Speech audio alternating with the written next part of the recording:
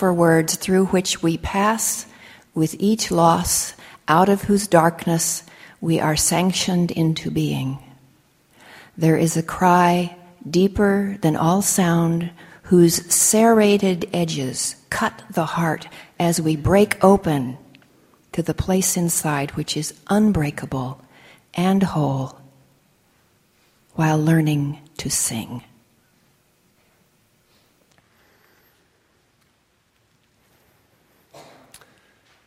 So you can see this sculpture beginning to take shape behind me. It's made up of many little pieces, fragments, broken parts of CDs. Some of you may have gotten a piece of CD when you came in today. If you haven't yet, you're invited to write down on that CD a place of brokenness in your own life, a place where you have fallen short or aspired to be or do something that didn't happen, a grief perhaps, or an addiction, some place in your life that feels unwhole and that you want to move toward wholeness. So this is a sampling of what we've collected so far, and by next Sunday, out of all of those individual pieces of brokenness, we will create something of wholeness. And the truth is, one of the things I want to say today is that all of us have these places of brokenness in our lives. It is part of being human, and it's part of what connects us to one another. And I want to share just a few of the words that have been written down on these CDs. This is just a tiny, tiny sampling on these fragments, these pieces of brokenness. One said, I want to connect more with my wife and family. A number of them had themes around balance, finding balance. I can only imagine that means there's too much work or too much of something else in a mismatch around priorities and things that are important in one's life. A number of them had grief or loss, a sense of brokenness there, or wanting to move toward wholeness, or that grief was perhaps integrated. Several mentioned addiction or alcohol as a problem. Several said slowing down, again, that theme of balance, slowing down, making time to make sense of the world. And if you haven't already, I do invite you to write your piece of brokenness down, and it will be added to this sculpture for next Sunday. The other thing I hope that you're seeing is when our own individual brokenness is a part of something larger, we recognize that there is a wholeness to this, that when our pieces are seen in light of everyone else's brokenness, we see that there is something normal, something human about being broken. It is what binds us to each other. And pushing that idea further, I want to suggest to you that the work of this church is about helping all of us take what is broken in our lives and in the world. Think of racism or environmental destruction or poverty, whatever it might be. There's a culture out there with this need for immediate gratification. Whatever the brokenness is in our lives or in the world, the church is a place that helps us take what is broken and begin to create something of wholeness in our own lives, in the community, in our families. 2 weeks ago, in our salvation exploration, I suggested that inside out was one piece of salvation, a part of salvation, this idea of taking what's deep inside us, our deepest truths, our experiences of life, our yearning, our questions, those places of hurt perhaps, and bringing that out, saying that out loud in a group that can hear it, that can be witness to it, that can hear it without interrupting or responding, and simply let you speak your truth. That process or practice of inside out can be saving. That slowing down and letting our spirits catch up to our body, listening to our deepest selves and then speaking that truth, that process can be saving. And a week ago, last Sunday, I talked about how standing in solidarity with others for equal rights or for a living wage or with the environment, whatever it might be, but standing with others, that can also be a piece of what saves us because it pulls us out of ourselves and our own needs, and it reminds us that no one is saved until everyone is saved. Not saved for some future eternity or paradise, but saved in this world, right here, right now. As Paul Wellstone often said, we all do better when we all do better. No one is saved until everyone is saved. Now, if you've missed any of the previous sermons, they are available on our website as podcasts. All of September is about salvation. And last Sunday, remember, we gave a shout out to the podcast folks. I've heard from about half a dozen of them. Some of them actually are here today because they heard the shout out from you all. So I wanted that loop to be closed. There's a whole worshiping community, about 150 people that listen to these podcasts every Sunday. And they're here, and I welcome them. Today, what I want to dig into is perfection. And perfection as it relates to salvation and moving toward wholeness. I didn't think this was a sermon that I was going to preach. I had something else in mind, sort of a follow-up commentary on last Sunday's sermon, but this is the one, as I started thinking more about salvation and wholeness, that sort of landed on my heart, and it's what you're going to get this Sunday. It feels really important to me because, as one of my favorite authors says, her name is Rachel Naomi Remen, she says, we're a culture addicted to perfection. We're a culture addicted to perfection. And that's a big sort of blanket statement, perhaps, but if you sit with it and you unpack it and you pull that apart and start kind of looking at the underlying message, here's what I want to paint, because this is the picture I see. The essential message here, and where the addiction piece comes in, or the addiction to perfection piece comes in, is this message that there's something essentially wrong with you, something broken with you. But if you get this certain thing, right, or do a certain thing, then your family, or your hair, right, or your body, or your children, or your sex life, or even you as a person will be okay, will be perfect and lovable and okay. But there's this underlying message that there's something wrong with you right now, broken, and so you have to do something or buy something to correct that, to move toward perfection. The underlying message, I think, is that you must be perfect or have things in order, and that comes about from the right things, in order to be saved and to be loved. Let me illustrate this with a story. This is from Rachel Naomi Remen's book, Kitchen Table Wisdom. And she says, salvation, and you could think, she says wholeness, and you could think salvation. She says, wholeness lies beyond perfection. Perfection is only an idea, and the pursuit of perfection has become a major addiction of our time. I am a recovering perfectionist, she says. She goes on, few perfectionists can tell the difference between love and approval. Few perfectionists can tell the difference between love and approval. Perfectionism is so widespread in this culture that we actually have had to invent another word for love. Unconditional love, we say. Yet all love is unconditional. Anything else, she writes, is just approval. The pursuit of perfection, she goes on, is built into every professional training. And this is a good thing in many ways. I mean, we want our physicians and our tax people to be professionals, right? To get it right. But you have to leave that margin that says there are mistakes. Things happen. We fail. We do our best sometimes and still fall short. Rachel Naomi Remen continues here. She ends up going to medical school, but long before that time, she says that she was trained as a perfectionist by her father.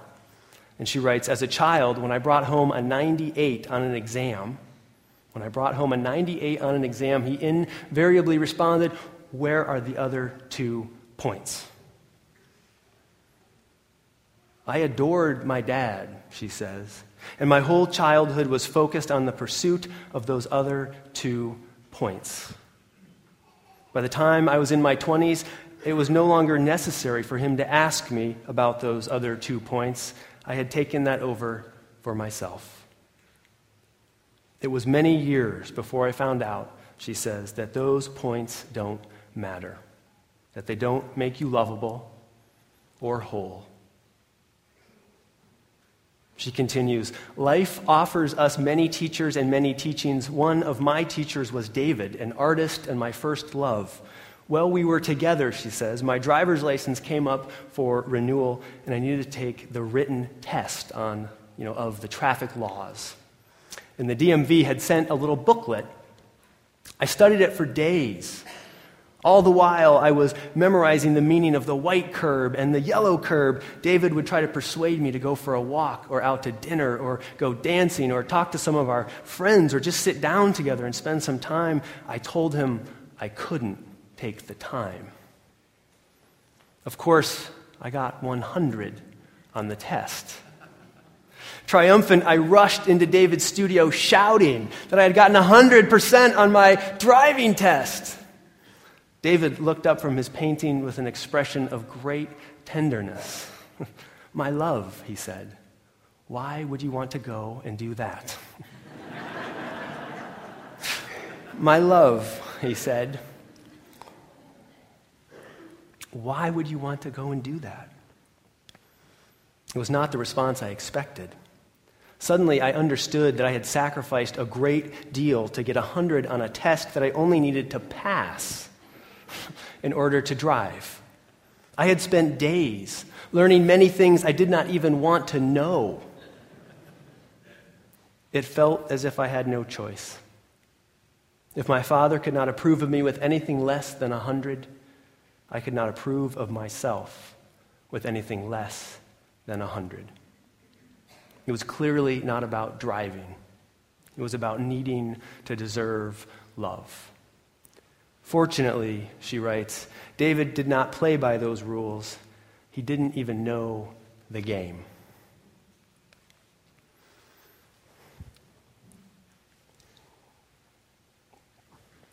So here's where this intersects with my heart and my thinking about salvation and who we are as a faith community. One of the things I worry about, that I sometimes worry about when I think about this church and who we are as a people, is that we might give off the impression that we are a church full of perfect people.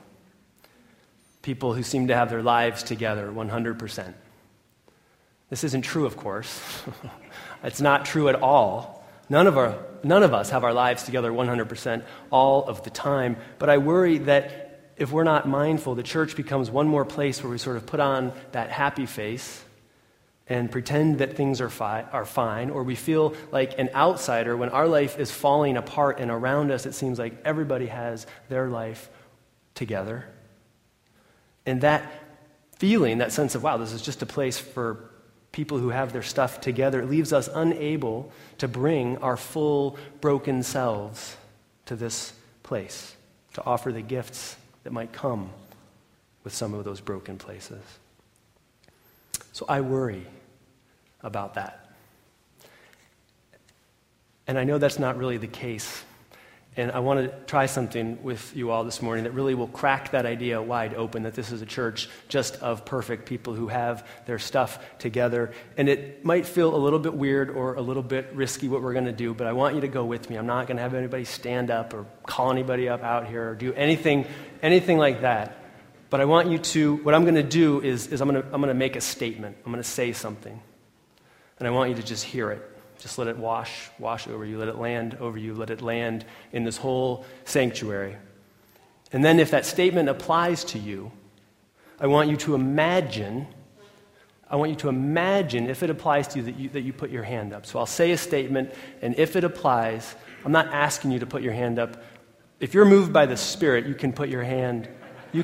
Some people did, actually, at the 9:30 service, and I don't know if people in the pews could tell, but it touched me very deeply because it was powerful. I'm not asking anyone to put their hands up, but I'm going to say a statement, hear it, and then if it applies to you, imagine that you've put your hand up. Here we go. Blowing apart all notions that we're a church for the perfect. Here's the statement. I struggle with depression or anxiety or live with some other kind of mental illness. And there are a lot of hands we can't see, I promise you. I'm telling you, the Spirit of life, I call it God, loves everyone, no exceptions. Statement. I struggle with addiction, or someone in my family struggles with addiction, or I am part of a 12-step program. I promise you there are more hands than we see up in this sanctuary. The Spirit of life loves everyone, no exceptions. You're not just approved, you're loved. I am currently homeless, or know someone who is homeless, or have been homeless at some point in my life. You are not alone. I live with a pain so deep, I don't even know what to do with it.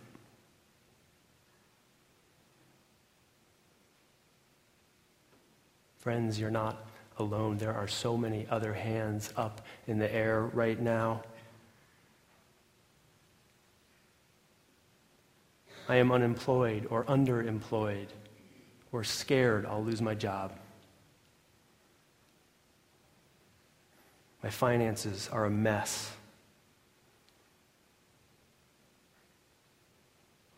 I am a survivor of abuse or domestic violence, or living with it, seeking a way toward wholeness.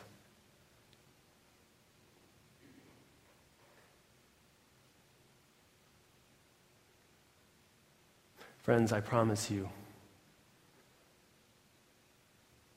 that all of us in this room, and I've only touched a part of the brokenness that we carry in our lives, I promise you that at some point, whether you actually put your hand up or not, all of our hands were in the air. And I want to tell you, because I've talked with some of you about this, I want to tell you that in the midst of those places of brokenness, those places of despair or anguish or yearning, there is a strength.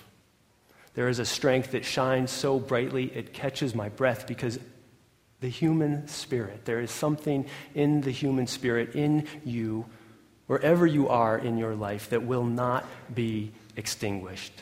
There is a strength and a power and a resiliency in the human spirit. And I have seen it, and you bear witness to it today. There's also a gift. There is also a gift in that brokenness.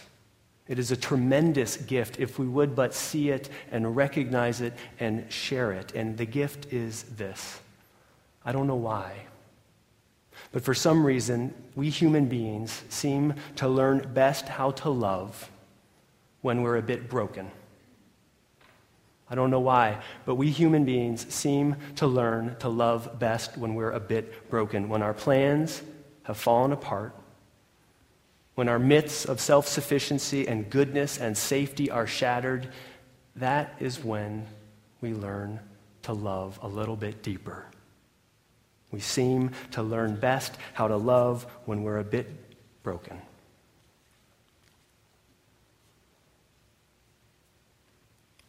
Now, some of you might remember that in the Gospel of Matthew, Jesus says this crazy thing. He says, "Be perfect, therefore, like your heavenly Father is perfect."